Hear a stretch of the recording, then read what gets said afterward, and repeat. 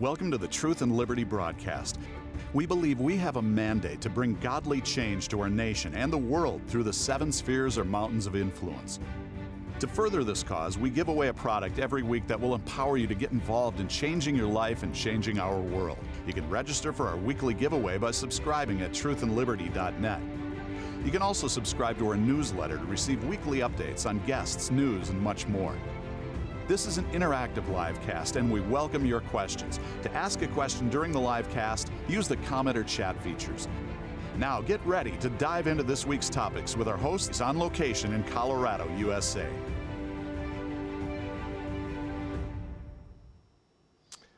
Hello everybody, this is Richard Harris. I'd like to welcome you to the Truth and Liberty Livecast.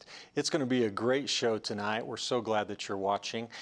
We have one of my favorite people in the whole world, Bishop E.W. Jackson, is joining us tonight, and I know this is going to be great. I know this is a God deal because last week we just had the elections where we saw the huge turnaround in the state of Virginia, and E.W. is a resident of Virginia. He ran for office in Virginia, so it's going to be great. I'll give him a more suitable introduction in just a second, but I'm really also excited tonight because Kim Kohler is joining us, and Kim is going to co-host with us tonight. Kim is the coordinator of the Practical Government School at Charis Bible College, a job that I started with, and she's doing such an amazing job, and it's just great to have you with us, Kim. Thank you, Richard. So we'll get back to EW in just a second, but now I just want to hand it over to you because you've got some important information to share with everybody. I do, thank you, and I'm honored to be here tonight. I'm excited to speak with E.W. Jackson. First of all, I want to talk about the truthandliberty.net website. We want you to visit that because we have some new resources that are outstanding. There's all kinds of topics on there that are pertinent for today, like the Liberty Council. They have legal help for religious exemptions for the vaccinations, and there's the moral outcry petition to end abortion that's on that website.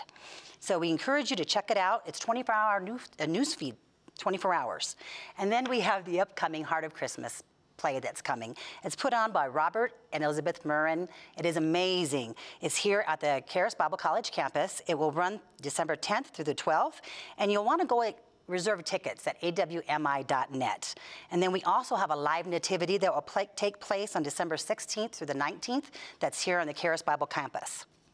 Kim, I want to jump in on that live nativity. This is the second year to do this, and it was so cool last year because we've got these super tall glass windows on the south side of the building here, and people can just drive right by there, and on the other side they'll see Joseph and Mary and the whole manger set up. There's live animals out there, and this year the whole campus here at Woodland Park is going to be lit up with all kinds of Christmas lights. It's going to be a wonderful event.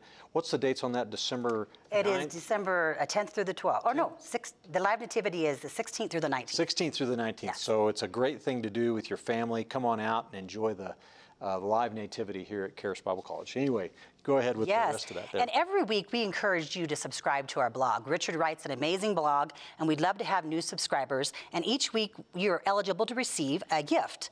Last week we gave away the book Staying Full of God. It was signed by Andrew, and Charles Schwaller is the winner of that. This week we'll be giving away More Grace, More Favor, and you can be eligible for that by signing up on the website to be a subscriber. And we also want to talk to you about this broadcast tonight. It's interactive, and we'd love to hear from you. So if you're on Facebook, you can go ahead into the chat and put a question, and we'll try to get to your question, and you can speak and ask a question to E.W. Jackson. And if you're on the website at truthandliberty.net, just go into the live chat, and we'd be happy to answer your questions there. We also would love to have you partner with us. What we do here at Truth and Liberty can't be done without the help of our partners. And so for a regular gift of $5 or more, a monthly automatic withdrawal, we will give away this book to everyone, The Assault on America. And that is by Alex McFarland, an excellent, excellent book. And we also want you to know that we want to pray with you. So during this live broadcast, you can go on to Andrew Womack's helpline. Call that at 719-635-1111, and there's prayer team that is trained to pray with you. Or you can just click the prayer button on the website. All right. Well, thank you, Kim. You're welcome. Awesome. Well, folks, it's an awesome opportunity or honor for me to be able to introduce our guest tonight, E.W. Jackson. Now, E.W. Jackson, if you've been watching Truth and Liberty for long, then you probably know who he is. And he's been a guest on here several times. The best introduction I can give for E.W. is to say, I think he's the best preacher I've ever heard in my life. Now, Andrew cut out of that because he's a teacher, not a preacher, so I can say that and get away with it. E.W., I was at a conference that he was at a couple months ago, and he gave the invocation, and it's the only time I've ever seen a standing ovation for an invocation is after E.W. Jackson presented it. E.W. is a veteran of the United States Marine Corps, Harvard Law School graduate. He had summa cum laude from University of Massachusetts at Boston, and he's an amazing individual, a great leader. And he's got a ministry called STAND, Staying True to America's National Destiny. E.W., it's so good to have you with us tonight. Thanks for coming on.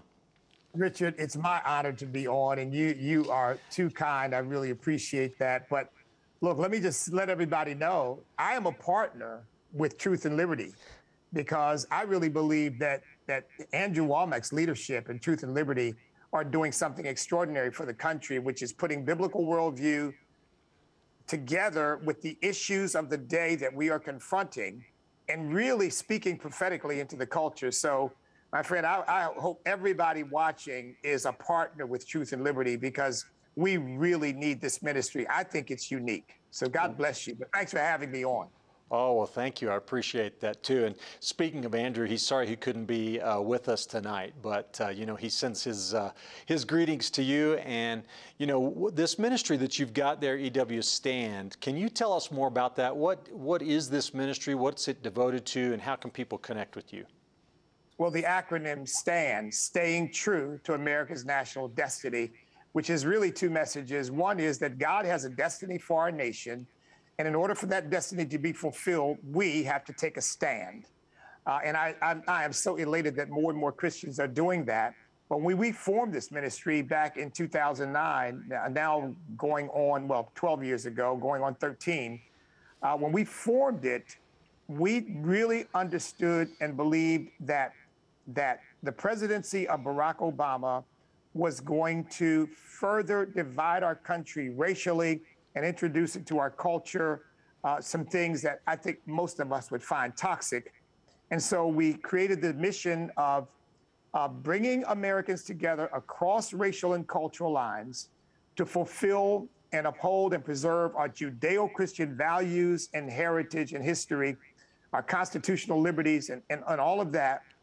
And we've been working on those kinds of issues for the last 12 years, trying to help minorities understand that this is a great country, a gift from God, and that it should be treasured and supported and uplifted, and yes, made better in whatever ways we can. So we've done a number of different programs around that. We have something called Stand with Law Enforcement, which we encourage people to be reconciled and work together with law enforcement. We have a project where we call One Nation Under God's Services, where we bring people together and help them understand our history better so that people aren't left only with the anti-American polemic that is often called history. It's not really history. It's anti-American ideology. So we're doing that. And then a program I think we're going to talk about later that we just started recently, Awakening Hearts and Minds, to deal with the problem of violence against children in the inner cities of our country. Well, that's awesome, E.W. You know, that name of your ministry, Staying True to America's National Destiny, you don't really hear people talk like that about America having a destiny. What do you mean by that, and what does that mean by you? How did you come up with that name?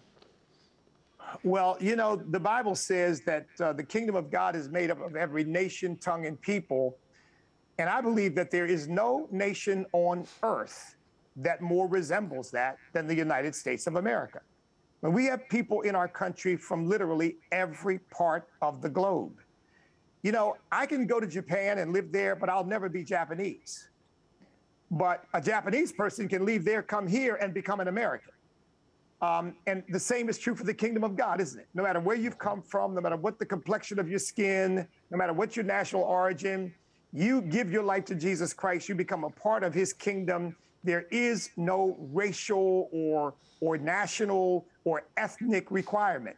And America is really the same way. And we had our problems, of course, and we've made our share of mistakes, but we are a unique nation in that we represent the entire world. And I really believe that the destiny for America that God had in mind was to be a testament to what a nation can be like when it's built around principle, not around ethnicity and demographic. And so I think the destiny of America is for us to all come together, as our Pledge of Allegiance says at the end, as one nation under God, indivisible, with liberty and justice for all. Yeah, that's awesome. You know, I've heard it said this, and I probably won't say it quite as artfully as it was originally said, but that America is the only nation in the world that was ever built on an idea. Every other country in the world is built on, you know, either where they're located naturally or on some ethnic group or maybe a language, but not America. America was birthed on an idea, and we find that in the Declaration of Independence. And you know, speaking of that, I had an occasion last year to be talking with a friend of mine who is an African-American woman, and she was, you know, it was during the whole time surrounding the killing of George Floyd, and everyone was so upset and emotions were so intense, and she said some things that just alarmed me that I had never really heard before, but about how she felt like the Declaration of Independence wasn't for her and wasn't really for black people, that it was just for the people that wrote it for some other reason or whatever. And I was just so shocked by that mindset. Can you comment on that, EW? How does, and it seems like the black community's been fed us or sold a bill of goods in this way, but what do you think about that? Is that a common mindset or attitude among black Americans? I don't think it's common among black Americans. I think it is common among a certain elite class and the academics, the so-called scholars, who think that they live with a heightened sense of enlightenment over ordinary people or average people who are going about working every day and just doing the things they need to do to take care of themselves and their families. But look, words have meaning and they have a power all their own, don't they? Yes. And so when Thomas Jefferson wrote those words, what I say to Christians particularly is, don't just limit the origin of those words to Thomas Jefferson. Understand that those words come out of the heart of God, because those words acknowledge that God is our creator, that he gives us rights, that he gives us liberties. That's more than the brilliance of Thomas Jefferson. That's the inspiration of Almighty God. And in that sense, those words, of course, apply to every American. And, you know, it's interesting, Richard, people still express admiration for Dr. King, but they either have lost touch with what he stood for or they don't care anymore. But Dr. King said in the great speech in the March on Washington, the I Have a Dream speech, he said, when the founders wrote the Declaration of Independence, they were writing a check to which every American would fall heir. He said, and we have come to Washington to cash that check. Wow, truer words were never spoken.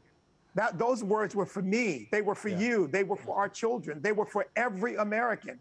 And so to just dismiss those words and say, well, Thomas Jefferson wrote them and they were only for the elites and so forth, it's certainly not a biblical worldview.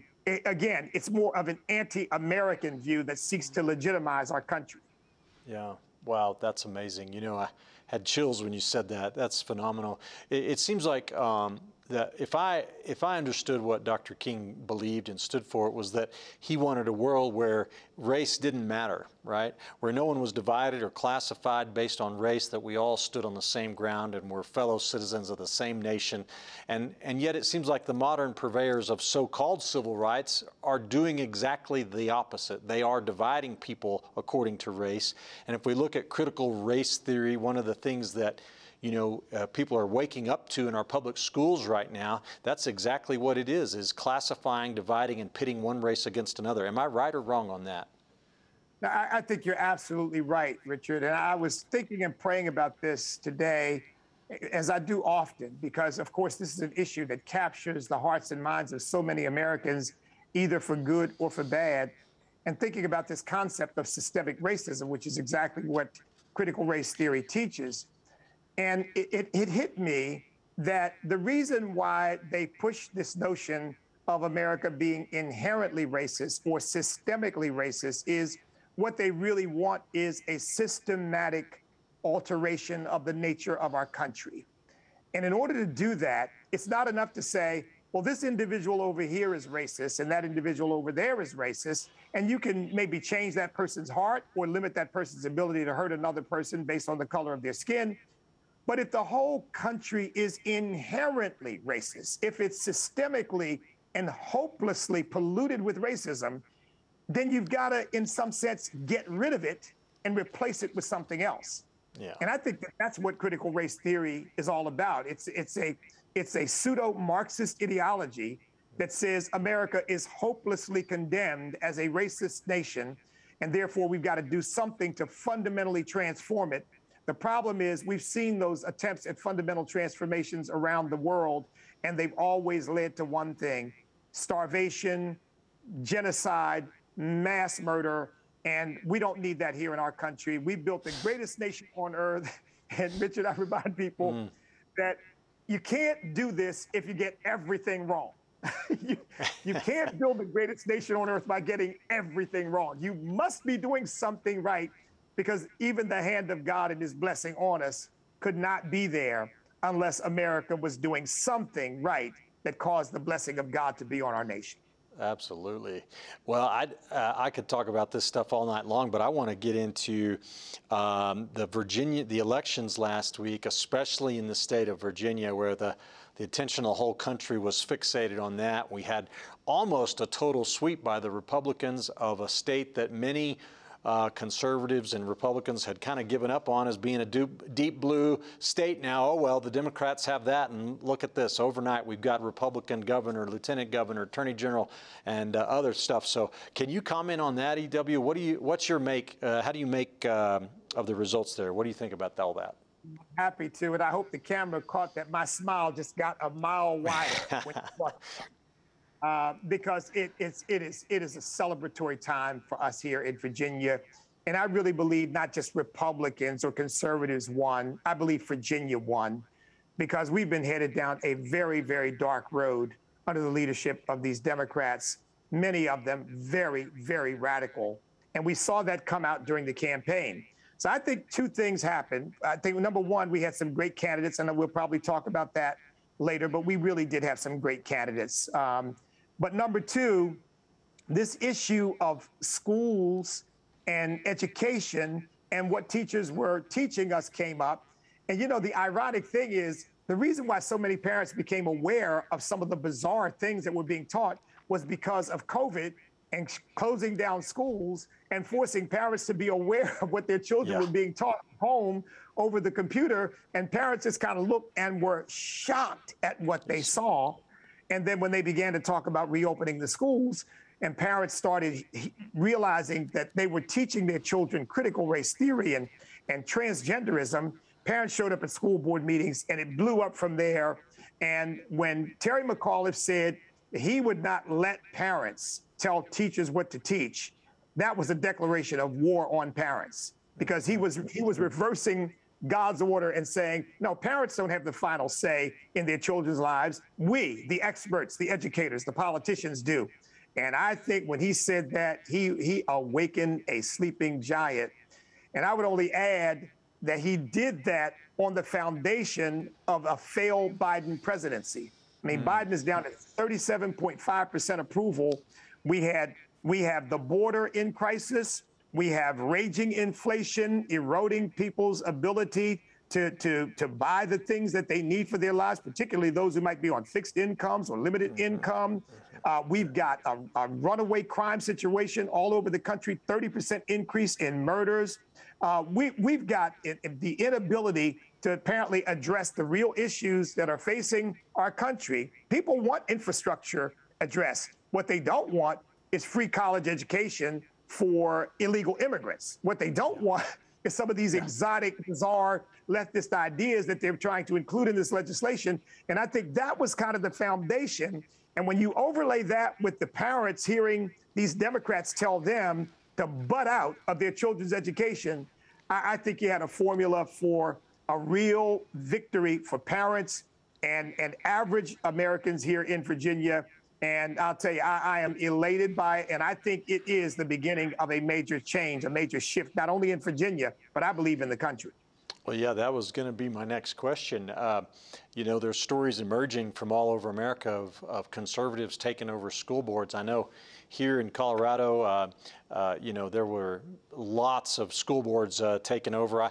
Truth and Liberty was working to educate voters on that subject, and we were real thankful for the results we had. You know, there's the guy in New Jersey who defeated the incumbent head of the president of the state Senate, wasn't it? And then truck driver, you know, on $153, I think it was, and lots of stories like that emerging. So, yeah. So I guess you agree that this is more than just Virginia, that this is a bellwether for the nation.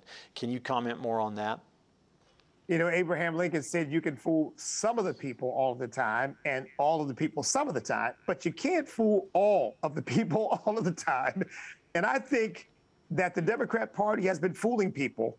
You know, the late, great Rush Limbaugh used to say, liberals won't really tell people what they think because if they did, nobody would support them. Oh, man, that's What's it. happening is they're now telling people what they really think. And people are hearing it and they're shocked. They can't believe what they're hearing. I mean, we talked a little bit about this.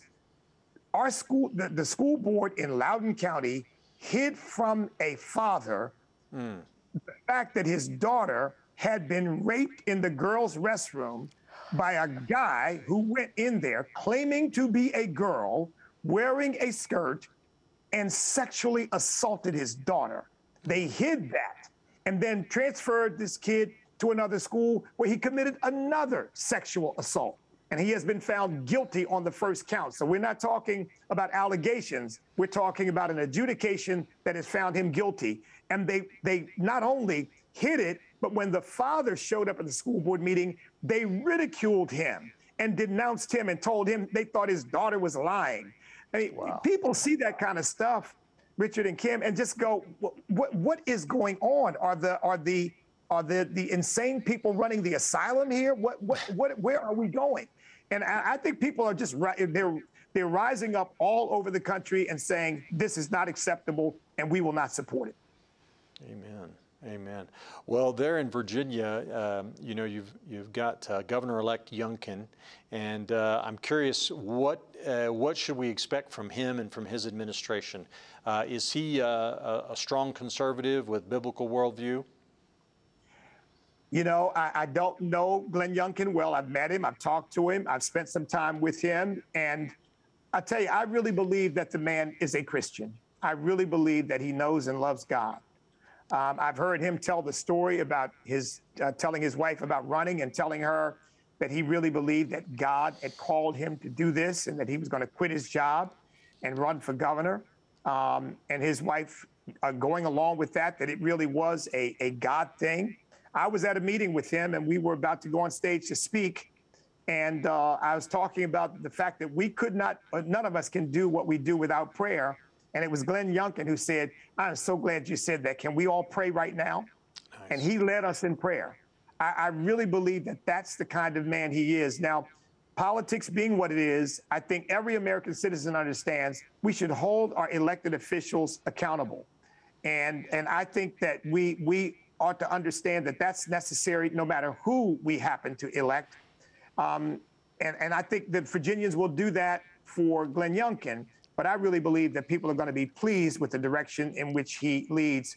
And the same is true, I think, for Winsome Sears, Lieutenant Governor-elect, and the Attorney General, who's already said he's going to investigate what's been going on in Loudoun County. When he takes office, he's going to open an investigation into those cases to see what went on, that this crime against this young lady was hidden, and they refused to reveal it. They should have reported it to the authorities. They didn't do any of that. So there may be some criminal liability as well as civil liability at stake here. And this Attorney General-elect has said, I am going to go after that as soon as I take office. So I think all three candidates are going to be a very refreshing change. Amen. Well, that's awesome. You know, I don't know about most folks, but I was watching election returns that night, and when I sat there and heard Lieutenant Governor-elect Winsome Sears. I love her name, Winsome.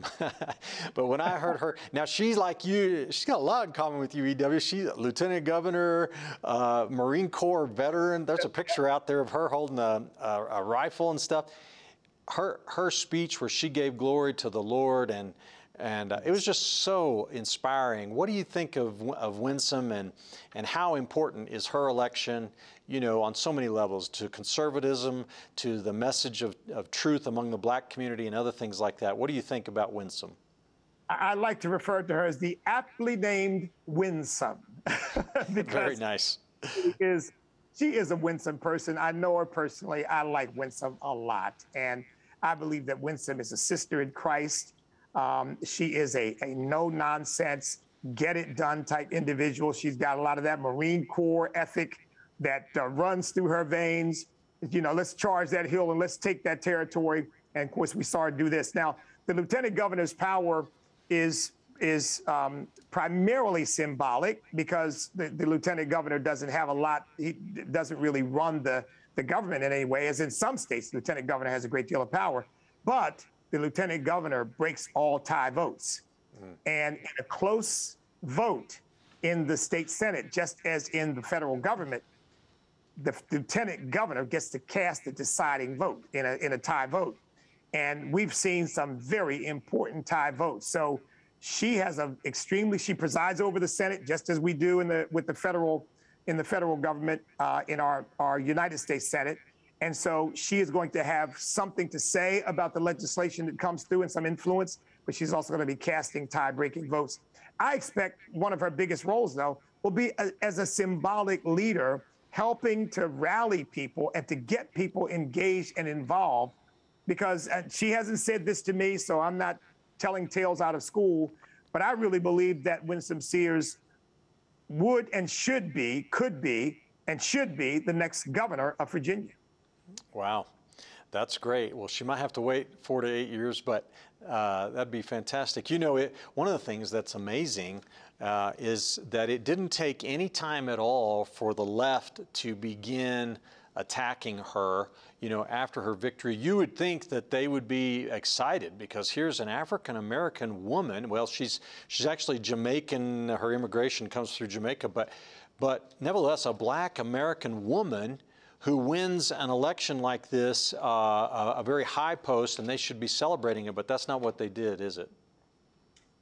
You know, it's really shameful. It really is. And it just goes to show the left doesn't care about people, and they don't have any respect for the individual.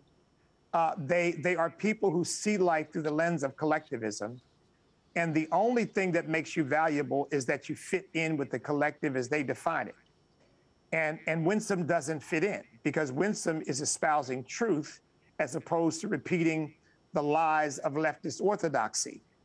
Winsome is not going to tell people, oh, America's racist and there's no hope, and they're going to hold everybody down and the police are out killing black people and all that. Because those things are lies, and she's not going to tell the lie in order to be accepted. She's going to speak the truth, and they hate her for it. And I heard one commentator say, you know, I see a black face talking, but I hear white words coming out of her mouth, as if the truth has a skin color or a race. I mean, the truth is what sets people free. And I am so grateful that we've got a lieutenant governor who is going to be speaking the truth. You know, if I may just say, Richard, one of my great disappointments, and there were many, of Barack Obama's presidency, was that he didn't go into these inner cities and talk to these kids and talk to these families and give them a sense of direction, and help them understand the things that they could do for themselves to make life better. The things that he did for himself that allowed him to become president of the United States, elected twice. And instead, he just preached victimization, made himself a victim, everybody else a victim based on the color of your skin.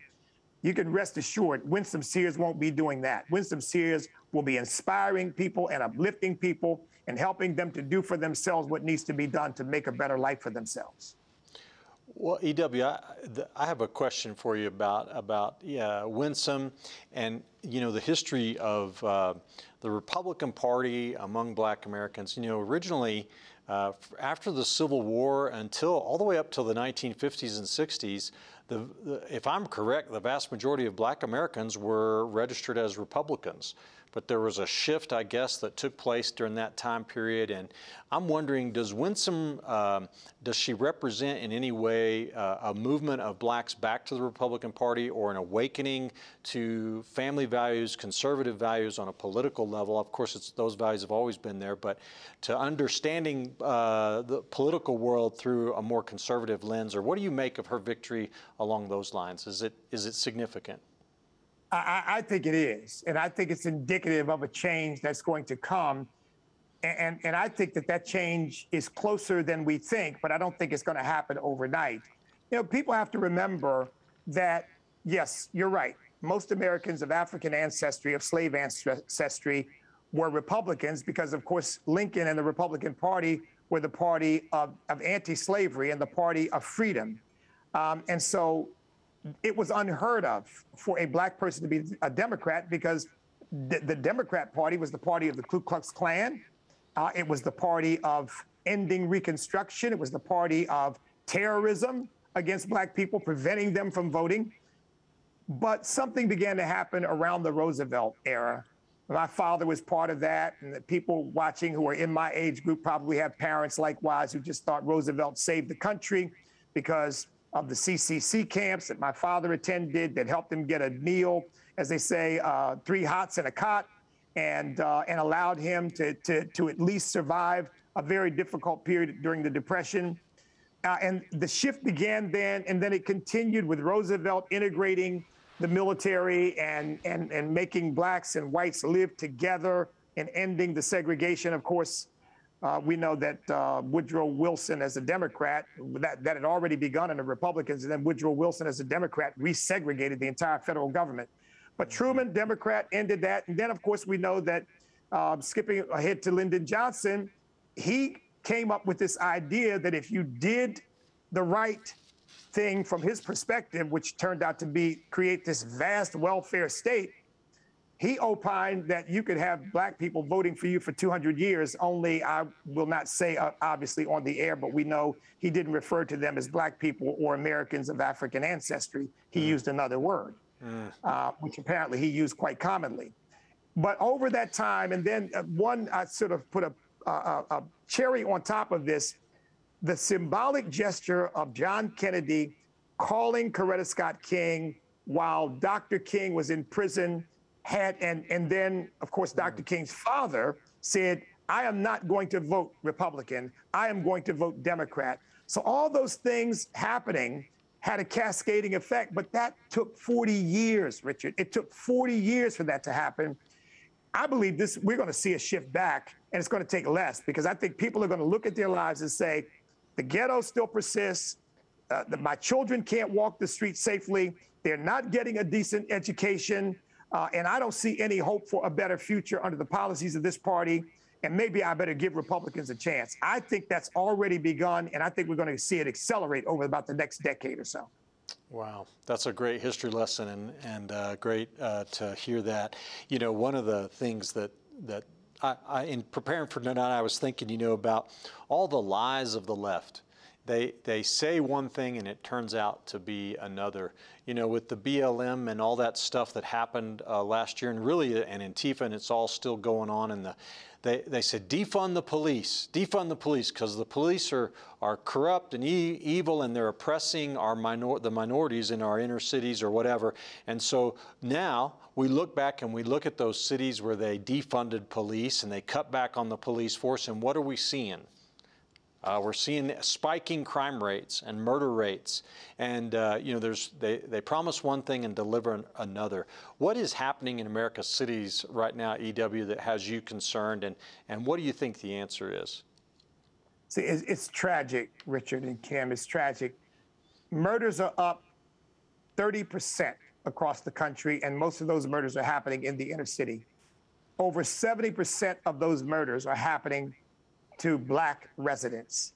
In other words, since George Floyd's death, since the rise of BLM, I mean, it already existed, but it really blew up in 2020, we have seen more black citizens murdered than at any time in the last 6 decades. Now, if we're going to judge them by their fruit, I would say the fruit's not very good, and therefore the root can't be good. I think Black Lives Matter burst on the scene at a time of great emotional upheaval, but the reality is it is rooted and grounded in Marxism. They have no interest in really helping Black people at all. First of all, the whole movement against police is based on a lie. I said we have something called Stand with Law Enforcement as part of our organization's effort. Police arrest on close to about 3 million Black people, about twice as many white people every year, close to about 3 million. Of that 3 million arrested, the number of people who end up in violent interactions with police is statistically infinitesimal. And the number who actually die as a result of those interactions are even more infinitesimal. And yet, even though thousands die at the hands of criminals in the inner city, you would think that the real problem with the lifespan of Black people as a result of the short lifespan of many as a result of violence is the cops. It's a lie. It's just not true. But Black Lives Matter rode that to about a $90 million budget last year, people giving to them, corporations giving to them, and they've used that money for no good purpose. And let me give you one example. You know, my organization has created something called Awakening Hearts and Minds to deal with the problem of violence against innocent young children.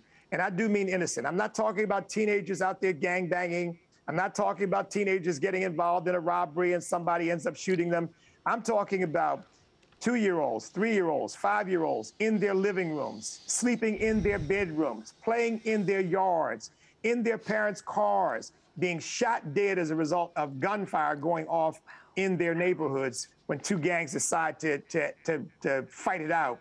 One situation in Richmond where a mother and her 3-month-old child sitting out on a beautiful spring day, sitting outside, just enjoying the weather, and some guys decided they were going to shoot it out, kill the mother and the 3-month-old instantly, shot dead right there in front of their own home. I mean, this stuff is got to stop. So we've been talking to parents who've been victimized by this, whose children have been murdered. And we say, well, have you approached Black Lives Matter? Have they sought to help you in any way? They won't even give us the time of day. They're not interested. Well, if Black Lives Matter is their theme, you would think that they would be very interested, but they're not, because they can't use that politically to advance their Marxist ideology, and so it's irrelevant to them. So Stan has taken up this mantle and said, look, we're going to do something to help these parents. So let me just say, if I may, Richard, please, anybody who's interested in helping us to help people who are being victimized by all this violence, you can go to our website, standamerica.us, and you can contribute there to Awakening Hearts and Minds, and let us know you're doing that. We're using that money to help parents to funeralize their children. By the way, we're up to, if I'm not mistaken, 230 murdered children since George Floyd's death. Wow. 230. That's just children. That's just children. That's not everybody, because it's in the thousands. But we're talking about innocent children. So we're helping with their funerals. We're helping parents to work with police to create a better atmosphere of cooperation. Because a lot of times what happens is, even though a child has been murdered, people know who's done it. The notion is we don't talk to cops, snitches get stitches, and so what? That's just sort of a collateral damage and moving on. So we're trying to get people to work with police and change that attitude so that we can solve some of these crimes and put the perpetrators in prison. And then, of course, we're also trying to do things culturally to help people understand. Look, the reality, Richard, is, and this has been demonstrated again and again, if you wait until you get married to have children, if you finish your education, high school, or get a trade, or go to college, if you stay out of trouble with the police, if you stay away from drugs and alcohol, you're not going to live in poverty, and you're not going to live a degraded life. Those are things people can do for themselves. And so we're trying to bring those things to bear in the culture so that people can have a better life while they're waiting for some kind of reform to happen by the government. Wow, that's great. I'd love for that message to get out all over the country. So everybody, if you're watching tonight and that pulls on the strings of your heart, go to EW's website, and let's put that up one more time, standamerica.us. And the name of the program is Awakening Hearts and Minds, and support that amazing ministry. Because it's not something the liberals are going to do, it's something that believers are going to do. And we need to get the gospel into these homes and families and communities. But I got one more question for you, W, before we go to taking questions tonight. And we kind of touched on this before we got going tonight. But if we look at the political landscape here in America, we see Joe Biden's numbers, like you said earlier, down to 37.5% approval. I don't know of any president who ever got that low. That's incredible. And yet we see no signs of the progressives letting up. No common sense coming into play here. OSHA just announced a vaccine mandate threatening the jobs of 84 million Americans if they don't submit. I mean, they're more worried about kids getting COVID than they are about them getting murdered. And I think the number of children that have died from COVID in America is probably less than 10. And we have 234 being murdered by senseless violence. What in your mind explains the tone deafness of this administration and the modern Democratic Party as they relentlessly pursue this, I just have one word for it, crazy agenda? You know, Richard, I think the fundamental difference is God. Because look, you and I, Kim, you, Andrew, all of us, and probably most of those who are viewing this program, we have very profound convictions, very deep convictions based upon our faith in Jesus Christ and our adherence to God's word as truth. But we don't hate people. We're not interested in using people, manipulating people, abusing people, having people doing our bidding so that we can get some kind of reward from it. We're interested in blessing and serving and helping people. But see, without God, power really does corrupt. And absolute power corrupts absolutely. And I think the left has an ideology that leaves God completely out of the picture, which means that their power and their ideas are preeminent. And no matter what they have to do to implement those ideas for our good, of course, they will do by any means necessary. And so this is where you get the mandates. And no, you're not going to make your own choice about what you inject in your body. We will make that choice for you. Thank you very much. There's an attitude of forcing people. We see that in the new rules on culture speak, where you're not allowed to use the wrong pronoun. If you do, we're going to punish you. And we don't want to have a debate. We want to destroy anybody who dares to question our ideological perspective on things. And so it's all about control. It's all about power. It's not about helping people or serving people. And I was thinking about Proverbs 29:2, which says, when the righteous are in authority, the people rejoice. When the wicked bear rule, the people mourn. And I said, one of the distinctions between the righteous and the wicked is the righteous really care about and love people, and the wicked only care about themselves, and the people are nothing but a tool. And so when the wicked bear rule, and notice the righteous being in authority, but the wicked ruling. They want to rule over people. They want to command people. And the righteous want to serve people. And we're talking about the righteousness of Jesus Christ here, not some sort of worked up righteousness that we have in and of ourselves, but the righteousness of Jesus Christ. And I think that's the dividing line. I think the battle we're in is ultimately not Republican versus Democrat or conservative versus liberal. It really is the truth of God's word and God himself on the throne versus the evil and demonic forces that are seeking to lead our country over the cliff, frankly. There's a line in Milton's Paradise Lost that reminds me of where the left is, where he puts in Satan's mouth, better to reign in hell than serve in heaven. And I think that's where the left is, that they would rather reign in chaos than actually be the servants that our system of government requires them to be. They're not our masters. They are our servants, but that's not the way they see it. They see themselves as our masters, and they want us to obey and comply. And I think the American people realize that's not the nature of our government. That's not the nature of our culture. And they're simply not getting what they expect. Wow, yeah, that's really good. Well, we are down to about 13 minutes left here. I want to make sure to give some time for questions. Kim, are we getting some questions coming in from the viewers? Yes, we sure are. Sharon on chat wants to know, she says, I get into debates with family members who say the United States is not a Christian country. People came here just to be free of England. I say the United States was built on Christian principles. Who was right? You want me to take that? Yes, please, go for it, yeah. Look, America does not have an official religion, and I think all of us would oppose it having an official religion, because even if our Constitution said Christianity is our official religion, then the next question would be, which Christianity? What kind? We don't have an official religion. But culturally, we are a Christian nation. Look, even the Jamestown settlement, which most people believe was started not with any evangelical purpose in mind, but was started with the purpose of advancing the economic interests of the king. But even the Jamestown settlement entered into a covenant with one another in the name of God. The Mayflower Compact was a covenant in the name of God. Columbus came here looking for places to spread the gospel of Jesus Christ, as well as to advance the economic interests of the King and Queen of Spain. And then, of course, as the country unfolded, you begin to see this godly element. For example, people talk about America having slavery. Are most people aware, Richard, I know you are most people aware that in the early days of the nation, it was considered a sin to enslave a Christian?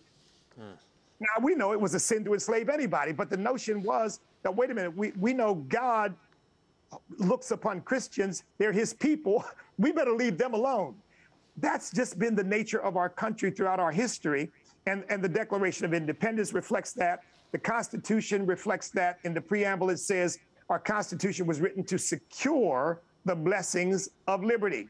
So we are culturally a Christian nation, and they can deny it all they want, but that's just a fact. Amen. I agree with that 100%. We have a question from Bob on chat. This is about your organization's stand. He wants to know how it's responding to diversity equity, diversity indoctrination, and CRT initiatives.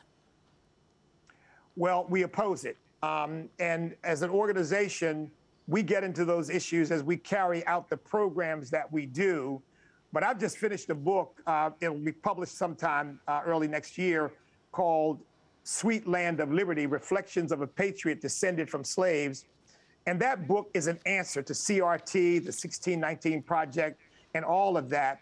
As an organization, as you know me, Richard, I don't even use the term African American. I use the term American of African ancestry, or American of Irish, or American of German, because I want to really drive home the point that we've got to see ourselves as Americans first from a national perspective, so that we can be unified as one family, as opposed to the tribalism that the left is trying to perpetrate against us. And by the way, that's what CRT, the 1619 Project, are all about, dividing us as tribes and having us warring against one another. So my organization's very platform and mission is against that, and it's reflected in everything we do. Yeah, that phrase, diversity, equity, inclusion, those are buzzwords for the radical LGBT movement and the Marxist critical race theory. They're kind of in league together on that. But that LGBT stuff is all throughout there. So they're masters, aren't they, EW, at taking good, nice words and co-opting them for their movement. And they make it sound like one thing when in reality it's another. Yeah, it's called lying. There you go. Oh, wow. Okay. Well, that's the end of the show. No. Go ahead, Kim. I think we got another question. Yeah, Stacy on Facebook wants to know, what do you think about the possible continued fraud with the Dominion machines in the 2022 elections? Look, without getting into the weeds on the Dominion machines, I would say this: we have got to be vigilant about our elections and the integrity of our voting process. If we don't, we're going to lose our country. And it does, here again, it pains me that the leftists want to dismiss 75 million people, half the voters in the country, who are concerned about this issue. Because, you know, Richard, I know you share this. Kim, you share this with me. I would rather lose an election honestly than cheat to win it. That's just because I know God is not going to honor cheating. And so we all ought to be able to come together around, let's make sure that our elections are easy for people to vote, but very, very, very difficult for people to cheat. And that's going to be up to the legislatures in the states, because the federal government cannot take over our elections. That would be unconstitutional. I don't care what Nancy Pelosi and Chuck Schumer say. That's a state matter, not a federal matter. And you need to tell your state legislators and your governors out there that they need to make sure that our elections are as free as possible of any attempts to fraud. And be aware that no matter what the left says, there is no fraud. Of course there is. And we read about cases in which people are found guilty of committing fraud. Every single week I can find you a case of that around election time. So we need to make sure that we secure the integrity of our elections. You know, circling back here a little bit to what happened last week, and especially in Virginia, someone there active on the ground was telling me that there was a special effort to mobilize churches in Virginia, and that there were, I forget the number, but many, many, many volunteer election workers, poll judges and watchers, and that they actually just kind of, I don't want to use the word invaded, but they went into all these precincts. And in fact, in one location, the hired people there, they saw all these honest, salt of the earth people came in, and two of them resigned on the spot and left. And I have to wonder how much impact that had in preserving the integrity of those elections that just took place in Virginia. So I don't know, had you heard about that, EW? Enormous impact. And I think that's the other thing, that no matter what the laws are, we've got to make sure that there are people in those polls who are dedicated to making sure that that electoral process is an honest one. And this time in Virginia, we did not fail to do that. And I think that helped make the difference. And by the way, can I just add, anybody out there thinking right now, I'm not voting, it doesn't matter, they're going to cheat anyway, Virginia is proof that that's not true. So you've got to get out and vote, and then hold our elected officials accountable for making sure that the process is not rigged. Oh, great point. Great point. Sharon on chat, she asks, is it true that Biden wants to give illegal immigrant families hundreds of thousands of dollars for each family member? And if so, do you think it will happen? Yes, he wants to do that. He lied about it the first time and said that's garbage. And he, kind of fudged the issue. Then he came back and said, oh, I meant we're not going to give him $450,000. So it might be $425,000. Yeah, he wants to do it. And he doubled down on this in the comment, I think, that he made here very recently, where he said, we separated from them from their children, and they deserve to be compensated. And I thought to myself, I didn't hear that kind of passion about the 13 people who died in Afghanistan. I haven't heard that kind of compassion about the thousands who are dying in the streets of our cities. It's almost as if they want to stick their thumb in the eyes of the American people and reward people who have violated our laws as a way of saying, Americans don't matter, these folks do. And here again, it goes back to the point earlier, it's all about power. It's not about people or helping people or caring about people. It's about whatever is needed to secure their power. Can they do it? I don't think they're going to be able to get that done. But if they were to get it done, can you imagine what the border crisis would be like? We've already got a crisis. You can probably multiply that exponentially if you start giving out money to illegal immigrants who come across the border. The cartels would love it. They'll start engineering the separation of families so they can collect that money, extort that money from the illegal immigrants who get it eventually from our government. It is a preposterous idea. Michael on chat is asking, why do you think they're so determined to get everyone vaccinated? Well, I think that's a multifaceted answer. I would say a couple of things. One is, I really believe that there's a move afoot to teach the American people to respond to our government in a way that is not healthy or constitutionally appropriate, which is just unthinking obedience and compliance. We Americans are people of freedom, and we respect our government, but we're skeptical of it because our founding fathers instilled in us this idea that power should be limited. In fact, I taught about this in my Sunday morning sermon, believe it or not, that the Constitution provides for limited and enumerated powers by the government. There is no constitutional authority for any governor, mayor, or president to command anybody to inject themselves with something or to allow themselves to be injected with something. That's completely unconstitutional. And there's no legislative authority for the Congress to pass any law that would require that. And so I think it's about teaching us to respond differently toward our government and the Constitution than is appropriate with just absolute obedience. And once you learn to do that, your freedom is over. So that's one aspect of it. Yeah, absolutely. You know, here in Colorado, I just saw a couple days ago that Governor Polis just issued a new order here supposedly giving hospitals the permission to refuse care to people who have not received vaccinations for COVID. And this kind of drawing of classes of citizenry, those who comply are in the approved class and those who don't are unapproved. I can't hardly think of a less American or a more un-American idea. I don't know if you've heard about that, EW, but maybe take 30 seconds and respond to that aspect of this whole thing. You all know that I do a radio program on American Family Radio. I'm on every day, and I take calls every day, Monday through Friday at 1 p.m. Eastern Time.